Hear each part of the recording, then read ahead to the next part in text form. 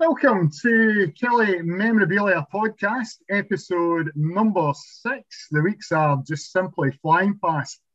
I made the mistake last week when I was on with Sandy Armour, if you heard that one, and I said that since the podcast started, and this was true, that Killie had not actually lost a game.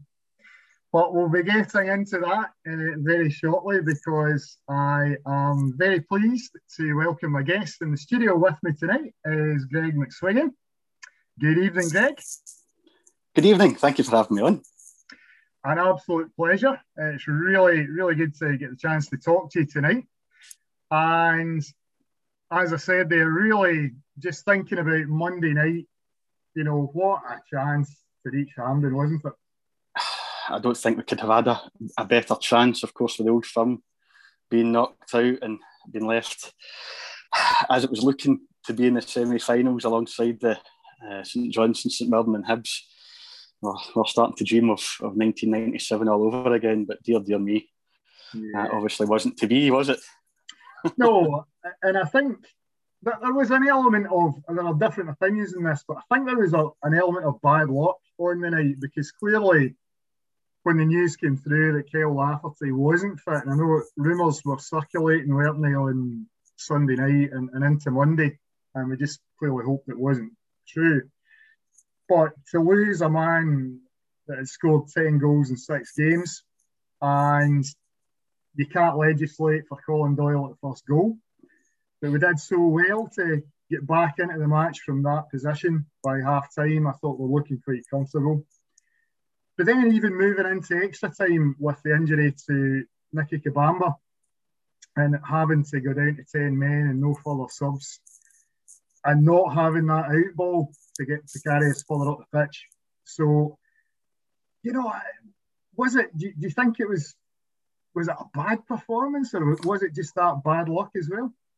I think I'm one of the fans that lets their emotions get the better of them, and it takes maybe a few days, which it has done in this case, for me to calm down and maybe think a wee bit more rationally about things. The performance itself, I thought, was decent. I thought it was good to play that long, especially in extra time with 10 men. The 10 players that were still in the park, thought they did extremely well. But I think we're looking back at 1984, the last time we won a penalty shootout in a competitive match. That's got to change, surely.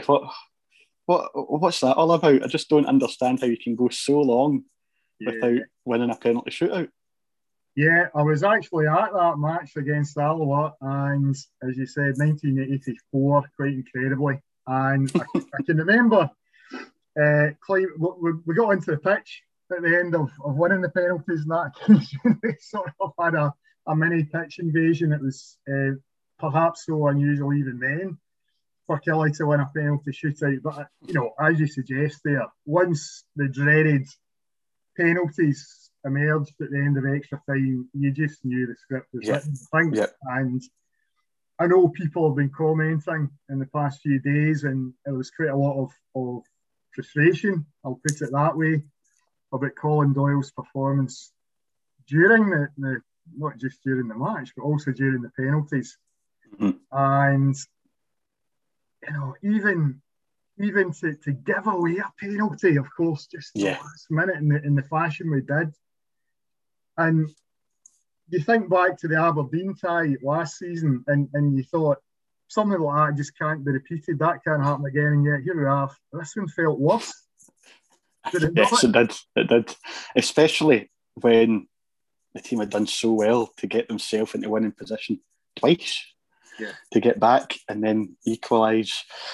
Great second goal from Gregg. And then to get ourselves 3-2 up and be in a winning position twice. But it was so disheartening. And I'll tell you a wee funny snippet from that. I was actually working at night, so I didn't watch the game live. Turned off all the notifications. Didn't dare go on Twitter or Facebook or anything. Told my St Mirren supporting pal not to say anything. So got home. Everything was fine. Put the game on about 11 o'clock because the boss decided to stay up a bit later than normal. So put the rerun of the game on 11 o'clock, and I think it was about 1:30. I was on the phone to my dad, just asking him, what was that all about? What is going on here? And then the good lady of the house decided first thing in the morning when she was going out to work, how did the game go? So I think she was out the flat, down the stairs and in the car, and I was still going. So I think that explains the frustration that I was feeling that night. Yeah, know that feeling.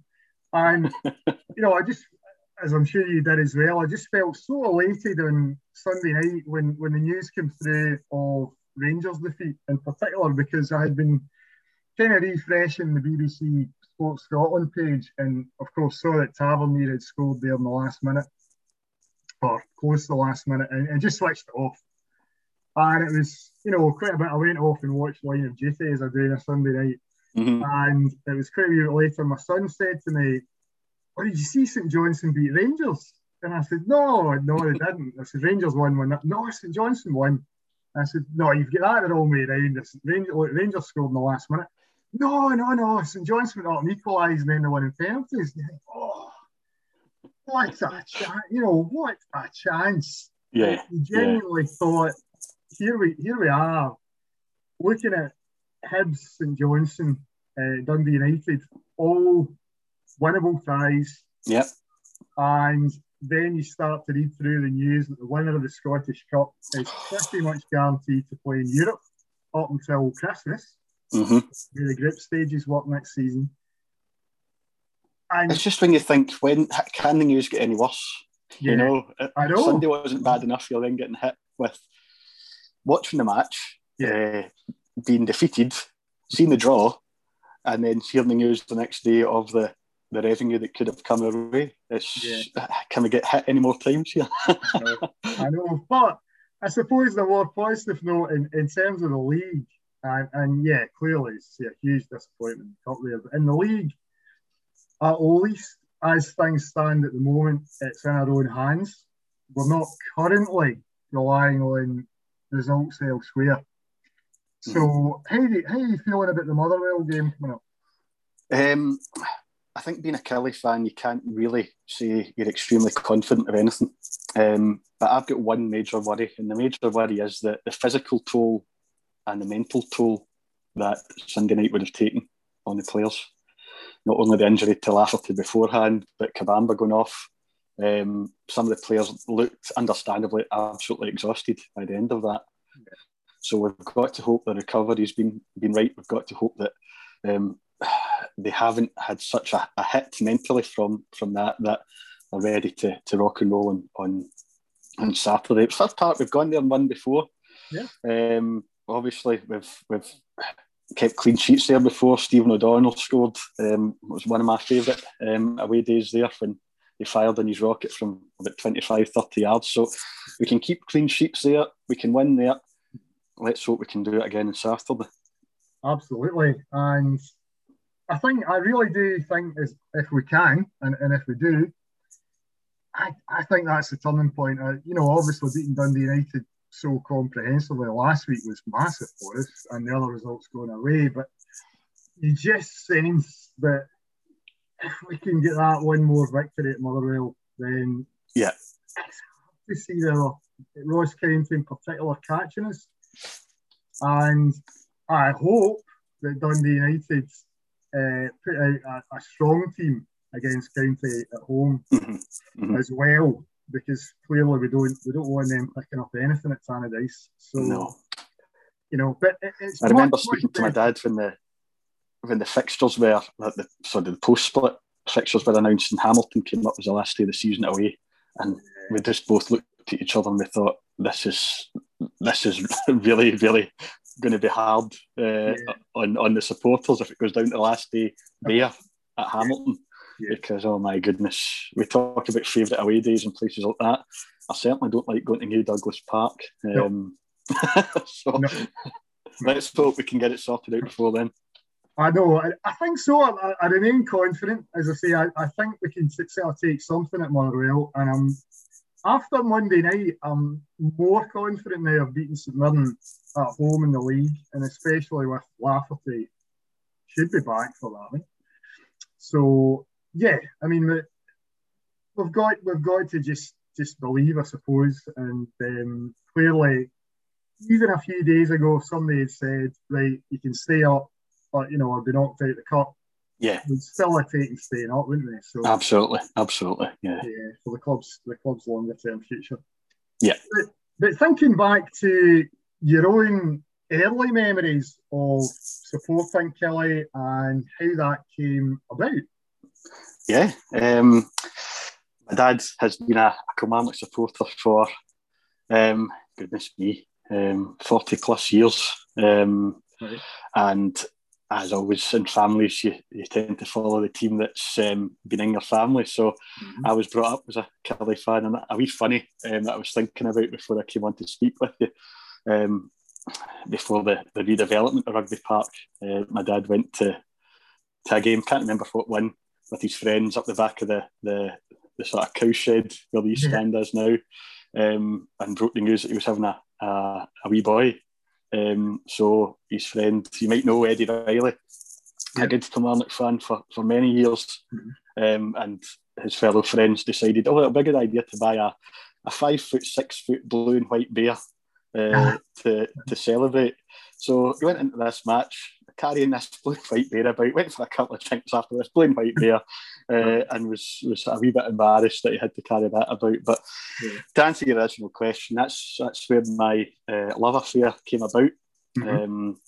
I think my first game that I can remember, I'd been to a few before then, but the first game I can remember was a 6-0 win against Clydebank, I believe. George McCluskey was on fire that day. Right.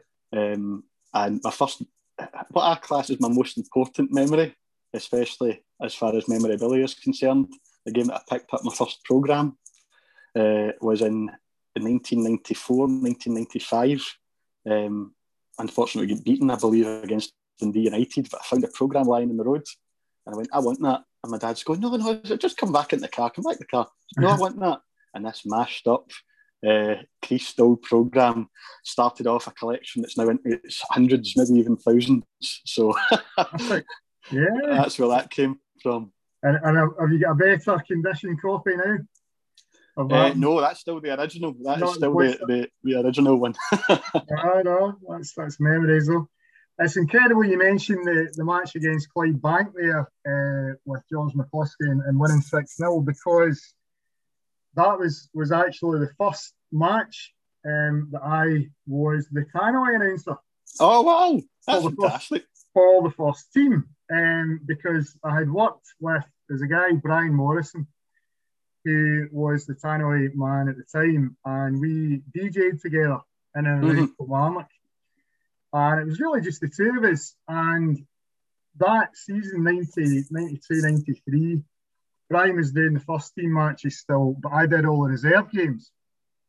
And at the end of the season, or towards the end of the season, Brian got a chance to move to Tenerife to take up a new job there as a DJ. And naturally, I stepped in as the tannoy announcer. And that was the first game. That's incredible. Yeah. Just to let the listeners know, this hasn't been arranged prior. No, not at all. Not at all. And I think that match is on YouTube. I'm sure it is. And you can actually just hear, I think the teams are being read out. It's one of the goal scorers or something, but you can just pick up my voice on it. But the thing about, what a time to start, because I think the next home match then was the promotion game against Hamilton.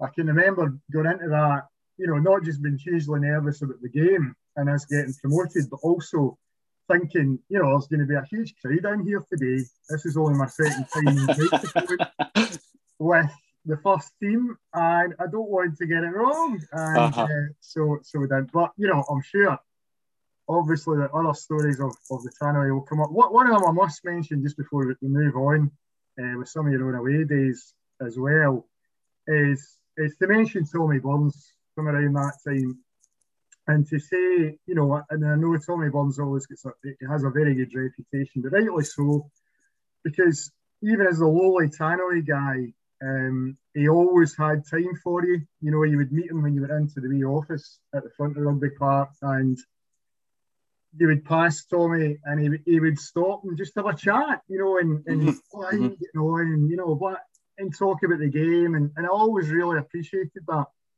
And also, on the day of the Hamilton promotion, I was walking back downstairs in my records, I suppose not records, but CDs that had been at the time.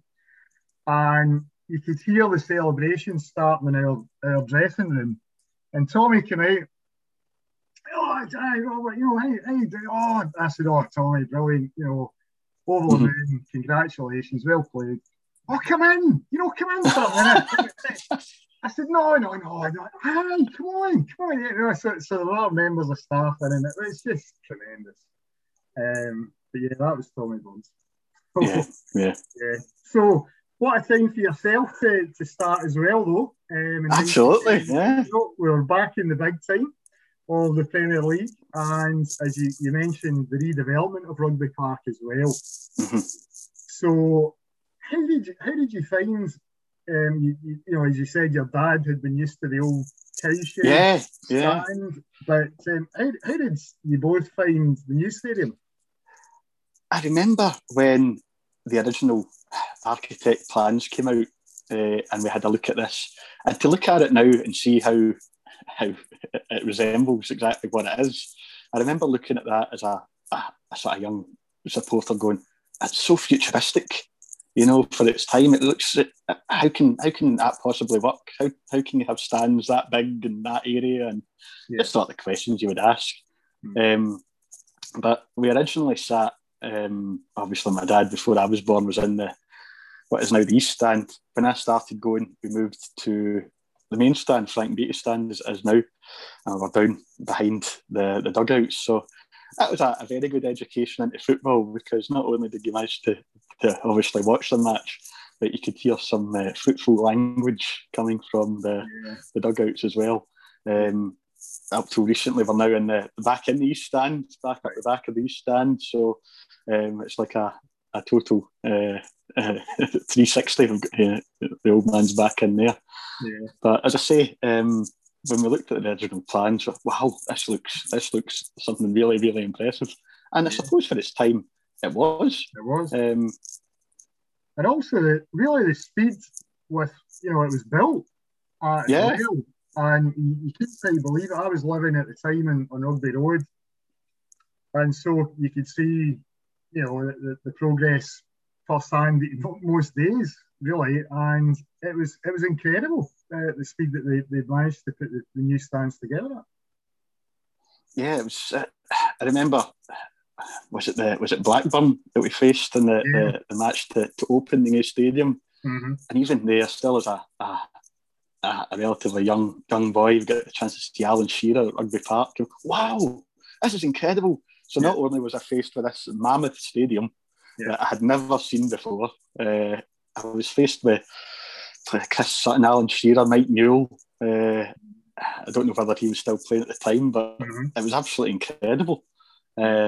So it was like one of these things that hits you like a ton of bricks, and it's only after you realise, wow, I was there, Yeah, absolutely. And, it's incredible to think back then that we'd moved from having been relegated, as you know, to the second division just about 5 or 6 years before that. And here we are playing the English champions as they were at the time.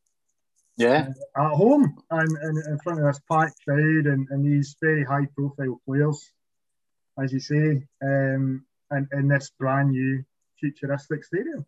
And that's just talking about that, Rab, it brings it back to the last game. I was talking about the first game at Rugby Park, the last game at Rugby Park with Tam Black's left foot belter from way out against who better? Against Rangers, of course. Yeah, so, probably Ayr United would be better, but it was Rangers and that'll do. Yeah, that was a great day. That was a great day as well. And I'm sure we could mention that there was a special A4 size programme, of course, issued for that one as well, which was a cracking programme at the time. And just the drawing of it, wasn't there, of the old photo maybe of the old Rugby Park and the new. And it was a really special day, and what a result, as you said, to leave to leave the old stadium with. It couldn't have gone any better. But thinking about away days as well, we're talking there obviously about Rugby Park, but what are some of your favourite away day places or memories? I've absolutely loved over the years going to Tynecastle. One of my favourite away grounds, not only because we've been relatively successful there over the years, yeah. But because it feels so close, and you're so close to the action there. And this will maybe link in with one of my favourite away matches, which is a bit strange that it's not a win, it's not a defeat, even a defeat. It's when we drew at Tynecastle in the Steve Clarke era. Mm-hmm. And I think I've chosen that as my main one of my favourite away days, because it was a total roller coaster of emotion. Yeah. Went 1-0 up, they equalised, and then David McDonald saving the penalty in, I believe, the last minute or close to the last minute. So that was just a total from Kyle Lafferty, indeed. So that was just a total influx of emotions and elation to total frustration to elation again. Was that the weather as well, getting through there? That was memorable too. That's right. That was the night of the snow, and I remember that when I live quite close to Tynecastle now, actually, in Edinburgh, and we set off. Usually you leave quite late to go there, with it being so close by. And as we were leaving the house, the snow started. And by the time you reached the stadium, it just was swirling in. And it was a horrible night. And as you say, this roller coaster match. But then once you came out of the stadium, the place was absolutely, it was a whiteout. The place was covered in snow. And it took me something like what should be a 15-minute journey back home. It took about an hour and a half. It'd have been as quick getting to Kilmarnock almost, I think, as Tynecastle. So it was memorable in many ways that night as well. Yeah. Yes. So other ways. And I think we spoke just when we came on. We spoke just when we came on there. I've yet to pick one who we've won. That's terrible. But I'll stick with this one, and then I'll go into ones. It's the Gretna debacle. That's another memorable one, but memorable for the wrong reasons. The 4-2 defeat, 4-0 down at half time. Yep. That's one of these games that will stick with me till I'm an old man, of just how awful it was in so many ways.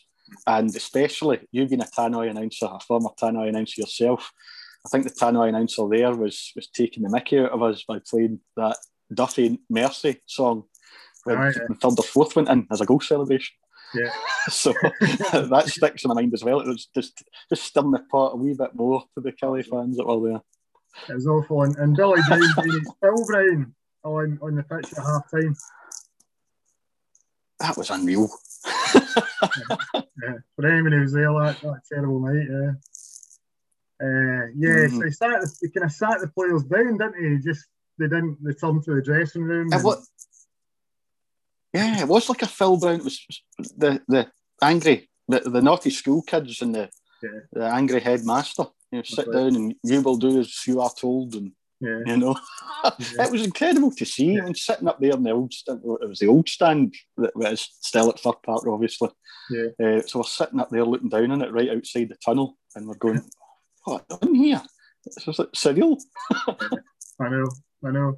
If you were to choose between, and it's always difficult choosing between the two, but the Scottish Cup win, obviously 1997, and the League Cup win, 2012. Which would you say would be? So that's so hard.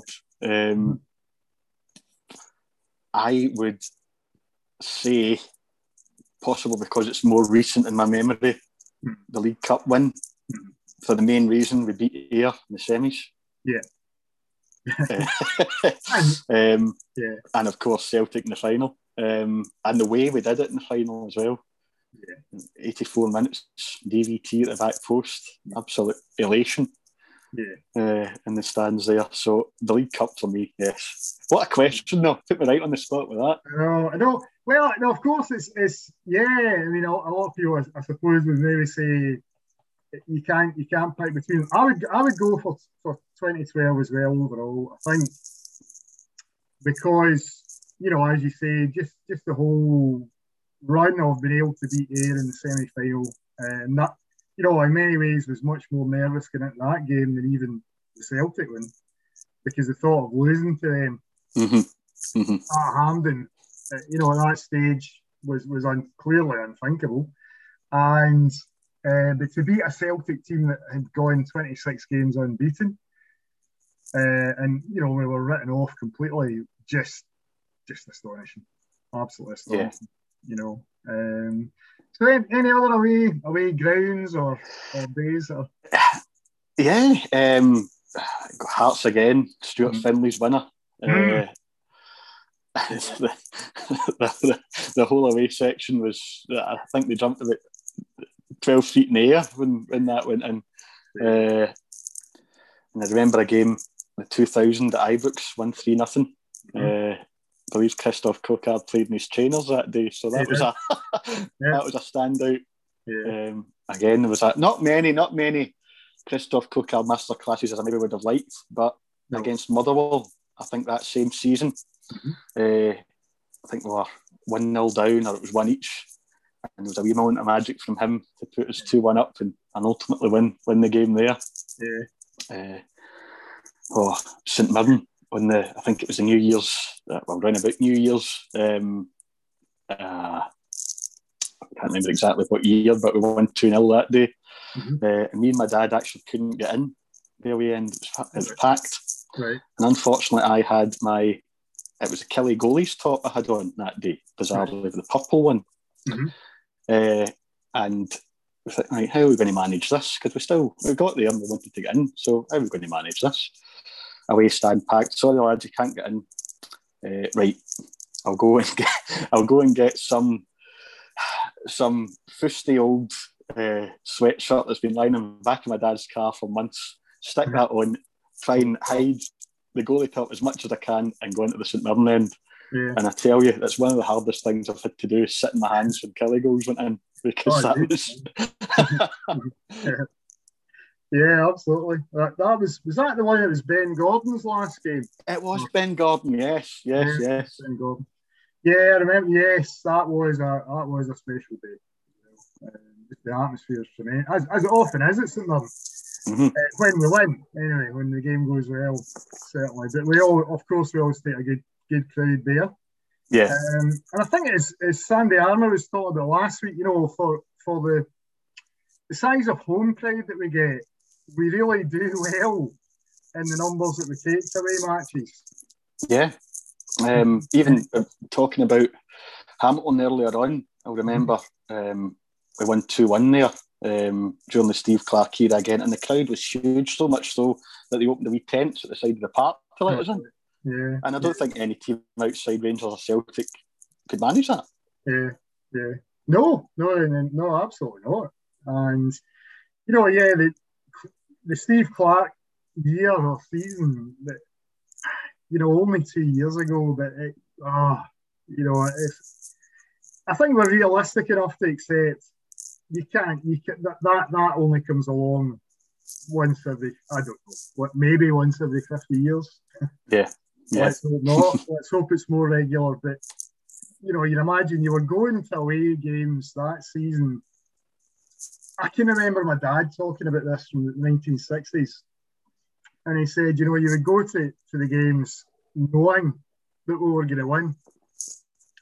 And I would say the only time I've experienced that was the Steve Clarke season. You would be travelling there, going into the ground, just knowing we were going to win. Even going to Rangers or Celtic, we'd go there confident. Yeah. And I think that's where one of his sayings came from, there with respect. You don't go there with fear. And I think over the seasons before, it was kind of a given that, this is a freebie. We'll go here and we'll get turned over and we'll concentrate the next game. Yeah. And I think Steve Clarke instilled it's 11v11. we'll go out there and we'll show them what we can do. And it was, as you say, it's one of these things that, if I'm being realistic, probably won't happen again. And well, unless I'm an old man to see it, but who knows? Football's a funny old game, as they say. Yeah, indeed. So thinking about memorabilia, then of course, and you mentioned your first programme against Dundee United that you managed to, the dog-eared copy that you managed to pick up. Yes. And that sparked an interest in programmes and building up quite a collection. Yes, including reserve 6-pagers on a Monday night. I remember going to the game, I think it was Falkirk reserves, and we had 2 Cameroonian trialists. Oh, yeah. And I thought to myself, bizarrely, I need to get a programme from this game. They could be the next 2 superstars. So I got my 6 or 8-page copy that night off Richard Cairns at the gate for 50 pence. So that's hidden away in a lock box, along with many others, European ones. The newspaper from Reykjavik, that was an absolute cracker. I remember looking at that and going, wow, turn to page 8 for English. You wouldn't get. No. I never would have thought I would get my hands on something like that. And that, as you say, it led to collecting even more. The huge sort of magazine from Kaiserslautern, the one from Stavanger, Glenavon. So I've got loads of them. I live up in Glasgow now, so they're still stocked away down at my dad's in Coinnan. I did try and bring a few up here, but the good lady has stated that won't be happening. So, I've got so many. So do you go for full seasons at a time? Always get all the aways as well. Yep, go for absolutely everything. Unfortunately, not a season ticket holder now, but when I was, it would be home, away, League Cup, Scottish Cup, anything. And if I missed any programmes from any games, that would be a search on eBay, and I didn't care about the cost. I would get it, and it would make up my collection. The programme could have cost £2 at the start, but it could have cost £25 at the end. Nope, that's mine. Thank you. I'll take that. Yeah, and that made the collection for me. Yeah, good. And are there any? What year? Are there any sort of years it goes back to, or decades, or? It goes back to my dad has been very good to me over the years, and even before I was a regular at Rugby Park, he would collect programmes. So I have ones that go back 60s, 70s, not full catalogues, unfortunately, but they stretch all the way back. The full collection started mid-90s, and boxes and boxes and boxes stored away in a cupboard, under the bed, beside the bed, in the loft, in the hut, in the garden. My goodness me, they were everywhere. And then me and my dad came to a realisation a few years ago, wait a minute, every programme that he's got, I've got. Right. So when he pops his clogs, I'll have doublers. Let's try and sell the ones that we don't need necessarily. And managed to do that. So that was good, and created a bit of space for more memorabilia as it turned out.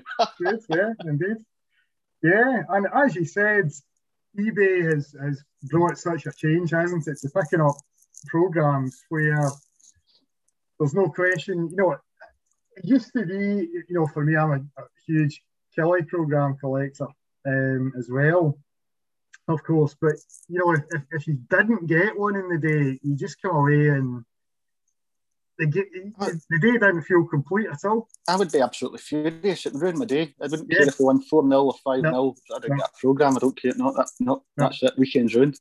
Absolutely. I mean, I can completely relate to that, understand that, and like you, I would be straight on eBay or whatever to make sure you could get one.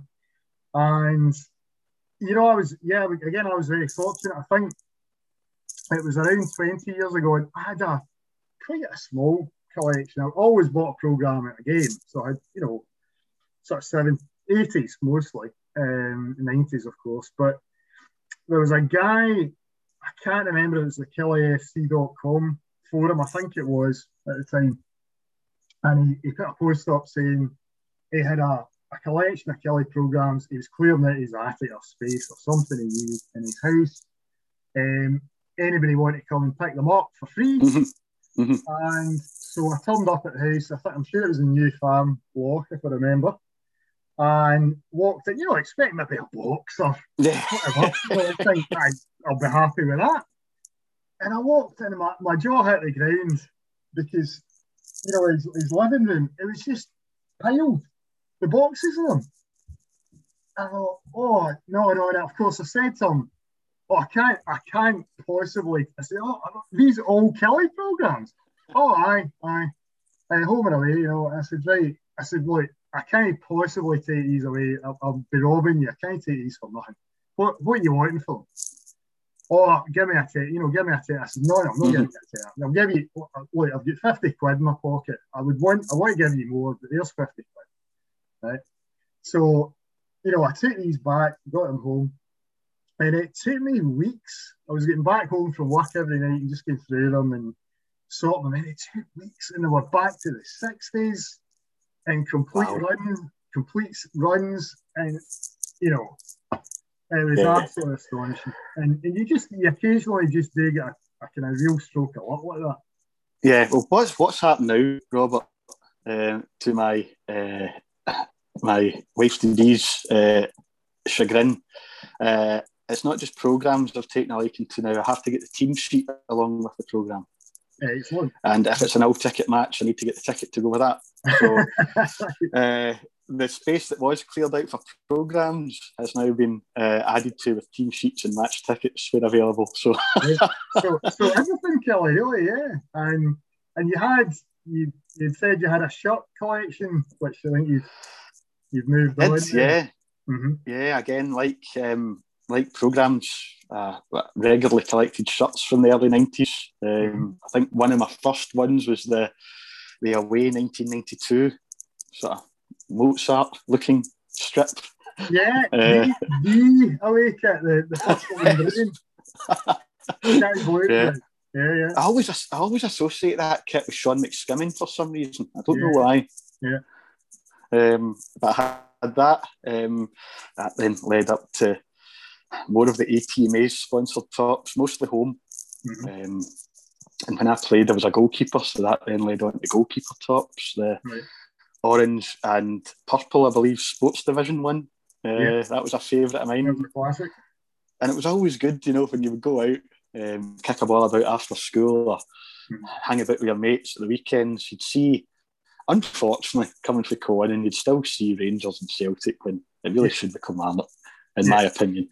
And I would go out in my Barney the Dinosaur looking get up with my purple and orange Kilmarnock top, and you would see the kids looking and going, what is that? Kilmarnock? No, it's not. Aye, it is. It's just the goalie top that you never see anybody wearing. and Lekovic, of course, comes to mind with that, doesn't he? Yeah. And I noticed another box that I found up in my dad's loft the last time I was down there. It had the sort of Bobby Geddes tartan looking top. Oh, yeah. So that was one that, it's amazing. You look back and you think, I didn't even know I had that. Likewise, the programmes, you go, I didn't even know I had that. Yeah. But to see that, and then, of course, that brings back the memories, and that's fantastic. Absolutely brilliant. Yeah, absolutely. Do you have a favourite shirt design? I actually really like this season's home and away. I really like them. And I really liked the 2017-18 home top, where it was more blue to the front and white at the back. With the orange QTS sponsor at the back. So, but I think just for reasons that I've mentioned earlier, but the sort of colour sequence of the top, the 1992 away one, that was absolutely incredible. I don't know whether the person was on something that designed that, but credit to them. Yeah, it was a kind of early 90s thing or phase. There was a Scotland, you'll know probably the Scotland away shirt at the time, which is also really sought after now. It was a white away Scotland top, but it looked like somebody just got a few tins of paint, mix them into one pot and just throw in a brush at the top of the shirt, and it was splattered sort of purple and red, and it was an incredible thing. Yeah. And that always you always think of that early 90s. That was just the fashion, wasn't it? For football shirts, but you know, so maybe unsurprisingly, both the Killie one that we're talking about there is very sought after, and you know, if it ever comes up, it does go for big prices on eBay. Well, that's one of them that I have in my nearly found box, but unfortunately, it's a child size. So I don't think that would go for as much, but it's there, and the shorts are there as well. So you get a whole. If you know any Killie kids out there that would like a vintage retro '92 shirt and short combo, give me a shout. And you mentioned you had a KGB scarf. Yes. Again, that's one thing.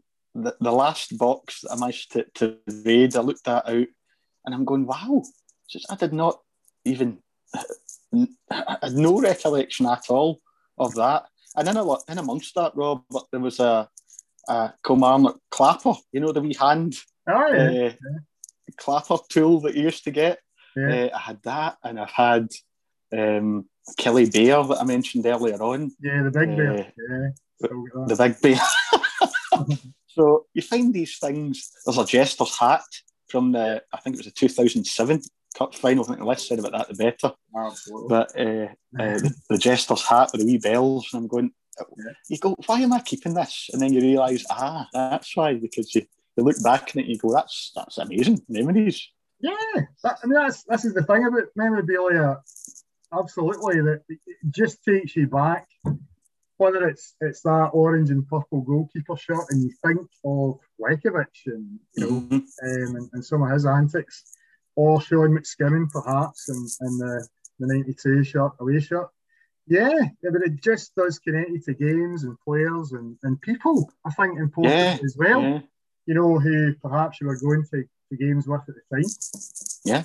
Or what was going on in your life at the time. Sometimes, you know, folk kind of look at me sideways when I say this. They say, sometimes I pick up pick out a programme, obviously a Killie programme or a shirt or whatever, and I'll sit there and chat away about, do you know, that was the summer that such and such happened? Yeah, absolutely. This game, and then I went there on holiday, and it's all connected to that. Absolutely, and I think that's what many people, and it's certainly a niche within a niche, I would say, football memorabilia, and people that you talk to outside of that bubble would look at you as though you've got four eyes, you know, because what you're doing this, why are you collecting that, why are you collecting that? And there's an example that me and my dad have got. There was a game, it wasn't a game that would be memorable at all. It was a home match against Dunfermline at Rugby Park. I believe we drew nothing each. And that was the first match. When you look at the programme, you go, that was the first match that me and my dad went to after my mum died. Right. And we look at that and we go, it's not about the match. It's not about the players that were on the pitch that day. It's about, we went to that. And everything comes back to you personally, as well as your love for football and Kilmarnock, you know. No, very much. So it's very, very special to have those moments, and I mean that one in particular, clearly.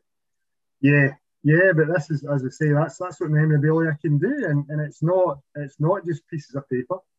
No, you know, it's and as the oldest professional football club in Scotland, as we are, you know, there is so much history behind the club, and which most clubs in Scotland just don't simply have, particularly one south of Symington.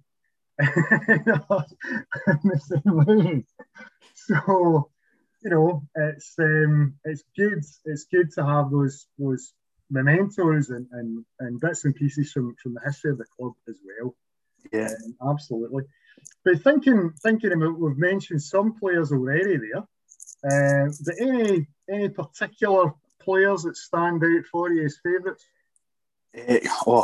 Many. Whenever I'm asked this question or think about this, Alexei Eremenko always comes to my mind. A more recent addition than some of the others I'll mention in a second or two, but I just thought he was an absolute magician. Not necessarily pacey, didn't have the greatest engine, but he was a magician with the ball at his feet. He could find things that,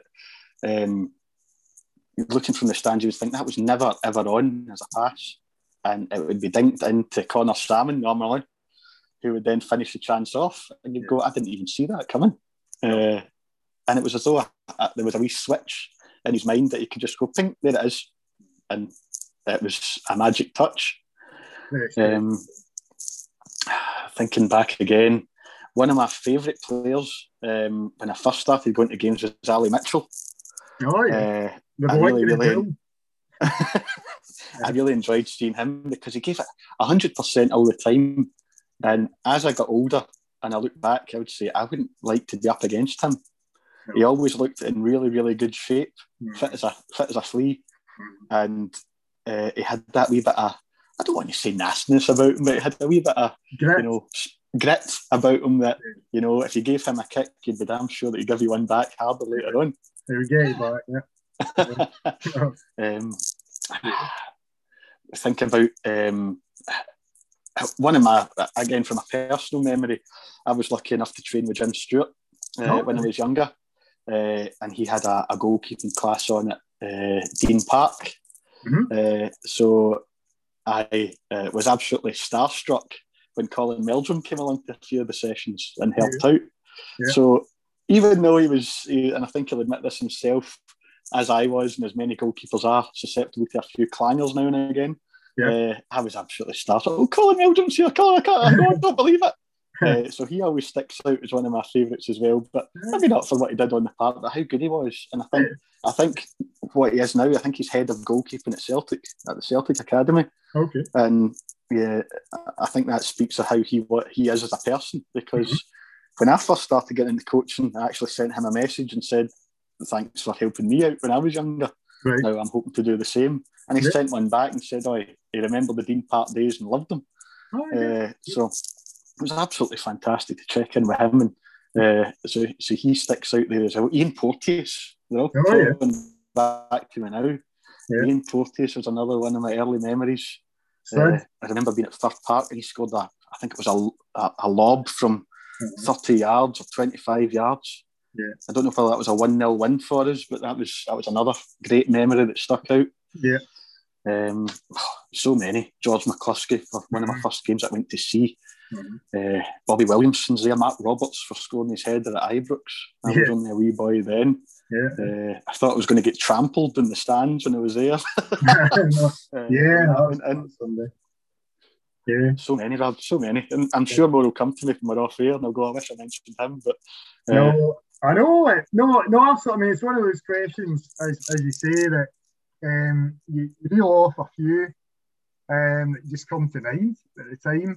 And later on you're thinking, oh, I'm so-and-so. But that's the way it is with players. And Ali Mitchell, to pick out him from the list that you mentioned there, famous for, I think, travelling from Ballingray and Fife to training every day at Rugby Park, and he never moved closer. But I remember my memory of Ali Mitchell was we were playing Rangers in the semi-final of the Scottish Cup, Hampden, and I was at the time working in Parker's Disco in Kilmarnock, Foregate, back in it's still the DJ days again, and in walked, it was the night, the night of the game at Hampden, and in walked Ali Mitchell and Bobby Geddes. I couldn't believe this, so I thought I have to go and try and chat to them, and I went over and said to Ali Mitchell, really unlucky today. I thought I had them in the ropes. I think you can take them in the replay. And he's, no problem. And he was just so confident, and he was just so pleasant. And he chatted away about the game against Rangers at Hampden, and just a really nice guy. I don't think he's even aged in 30 years. No, because I think last time I saw him, he came on as a half-time guest. And he looked as though he could just get on the ball and got him doing that wing again.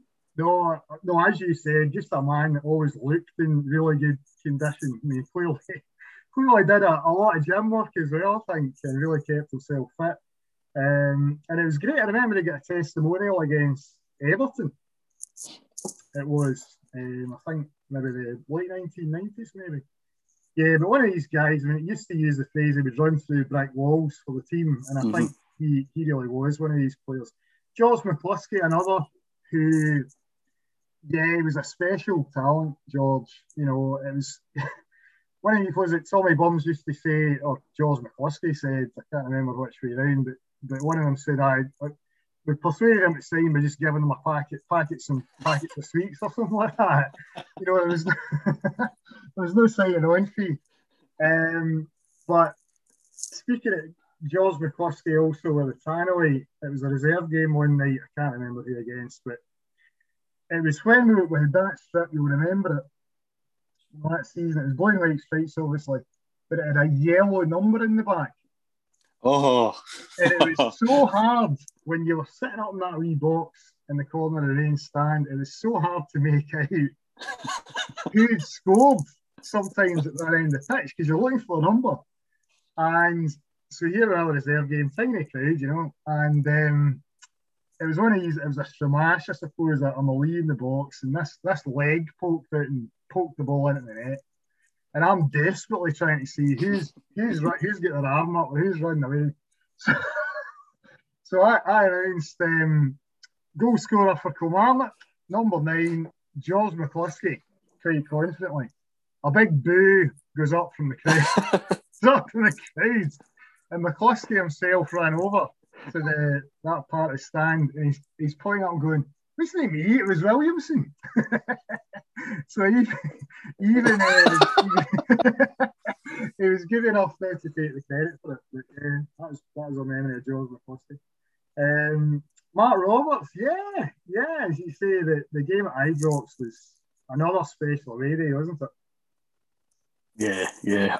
That was when we used to fill the whole bottom tier of the Broomloan stand, and now we're stuck in a wee triangle. We can't even fill that. You know, it's sad, but those are the memories that we talk about and that stick with you. Yeah, absolutely. And just going back to the programmes for a minute, you've been keeping up with? It's been good to see the club still issuing programmes this season. Yes. I think that's been an anorak. I think people were mentioning before the death of the match programme because a lot of clubs have now gone digital, which is understandable to a point. But I still like the paper copy. And to those of you listening to this that'll understand, to the good lady who'll be in the background, she'll be thinking, "No, this is another one of these nonsensical statements." You get a programme and you can smell the programme, you can smell the team sheet, and you go, that feels like football, you know? Yeah, absolutely. Yeah, it does. It very much does. And it's been good, I say, for the club to be able to keep producing them this season. Some of them haven't, including Celtic, who gave up programme production about halfway through the season, I think. Because I was scrabbling around when we played them, it was around about Christmas or December, and I was on eBay and whatever, and there wasn't anything showing up for Celtic against Killie, and then found out it had stopped producing. So that was something. So just really rounding off with going back to current affairs, and if you were pushed to say, are we going to stay up or not, which way would you go at the moment? I think we are. Yes, I think we are going to stay up. I think we've shown, albeit in small bursts, what we're capable of. Losing Kyle Lafferty is a huge blow. When we were first mooted about signing Kyle Lafferty, when that was first mooted, I must admit I was in the pack that went, well, he could maybe add 2 or 3 important goals, but I can't see maybe what else he could do. Yeah. But to add 10 in his last 8, and I think on Monday night, he showed what we miss when he's not in the team. Hopefully, he'll be back for the weekend. I'm not too sure of the details regarding his injury, but I think there's enough there to just get us over the line. And if it's just over the line, I'll take it. Absolutely, yeah.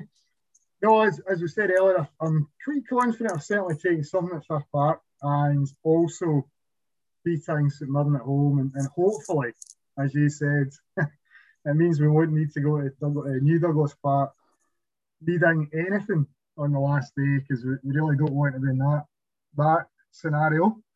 And also looking at some of the playoff teams that are in the playoff position in the championship at the moment. I don't think I would fancy playing Dundee if I was honest. Dundee or Wraith Rovers. I remember seeing. I think they played Dunfermline a couple of weeks ago, and they ended up absolutely routing Dunfermline 5-1. And some of the football they played that night, Robert, was very, very impressive. It was. So I would be very wary of taking on Wraith Rovers as well. Who I think, if you ask any of their fans, they would think, we're overdue a return to the top league as well, because obviously they were there, and that brings back a memory of Gus McPherson in goals. When we played them at Rugby Park. So yeah, I'd be very wary of both. So hopefully we're not in that, and we can don't need to worry about that. Yeah, I think so. Let's hope so, and let's hope the picture's clearer and better after this weekend at Firth Park. So, Greg, many thanks for joining us tonight. We really enjoyed that, and hearing about your programme collection, your Killie Memorabilia collection, really, on the whole, and all your memories of supporting the club. Some of the away days and the players, that's been absolutely fantastic. So thank you. And who was it? I must ask you before you go, who was it you played in goals for? It was a variety of clubs. Started off at boys' club level. Was lucky enough to go to the trial sessions at Rugby Park and at Dean Park. I mentioned Jim Stewart and Colin Meldrum. Being a Coinning boy, I've played at Coinning Rangers. I've had a spell in the park at Irwin Meadow. Nothing to write home about. Just a few appearances here and there. And unfortunately, I realised being a goalkeeper, I need my eyes. So when my eyes started to fail me, I realised that was time to stop. So I'm now happily passing on whatever knowledge I have to the girls at Giffnock. Yeah, and that's just started up again recently.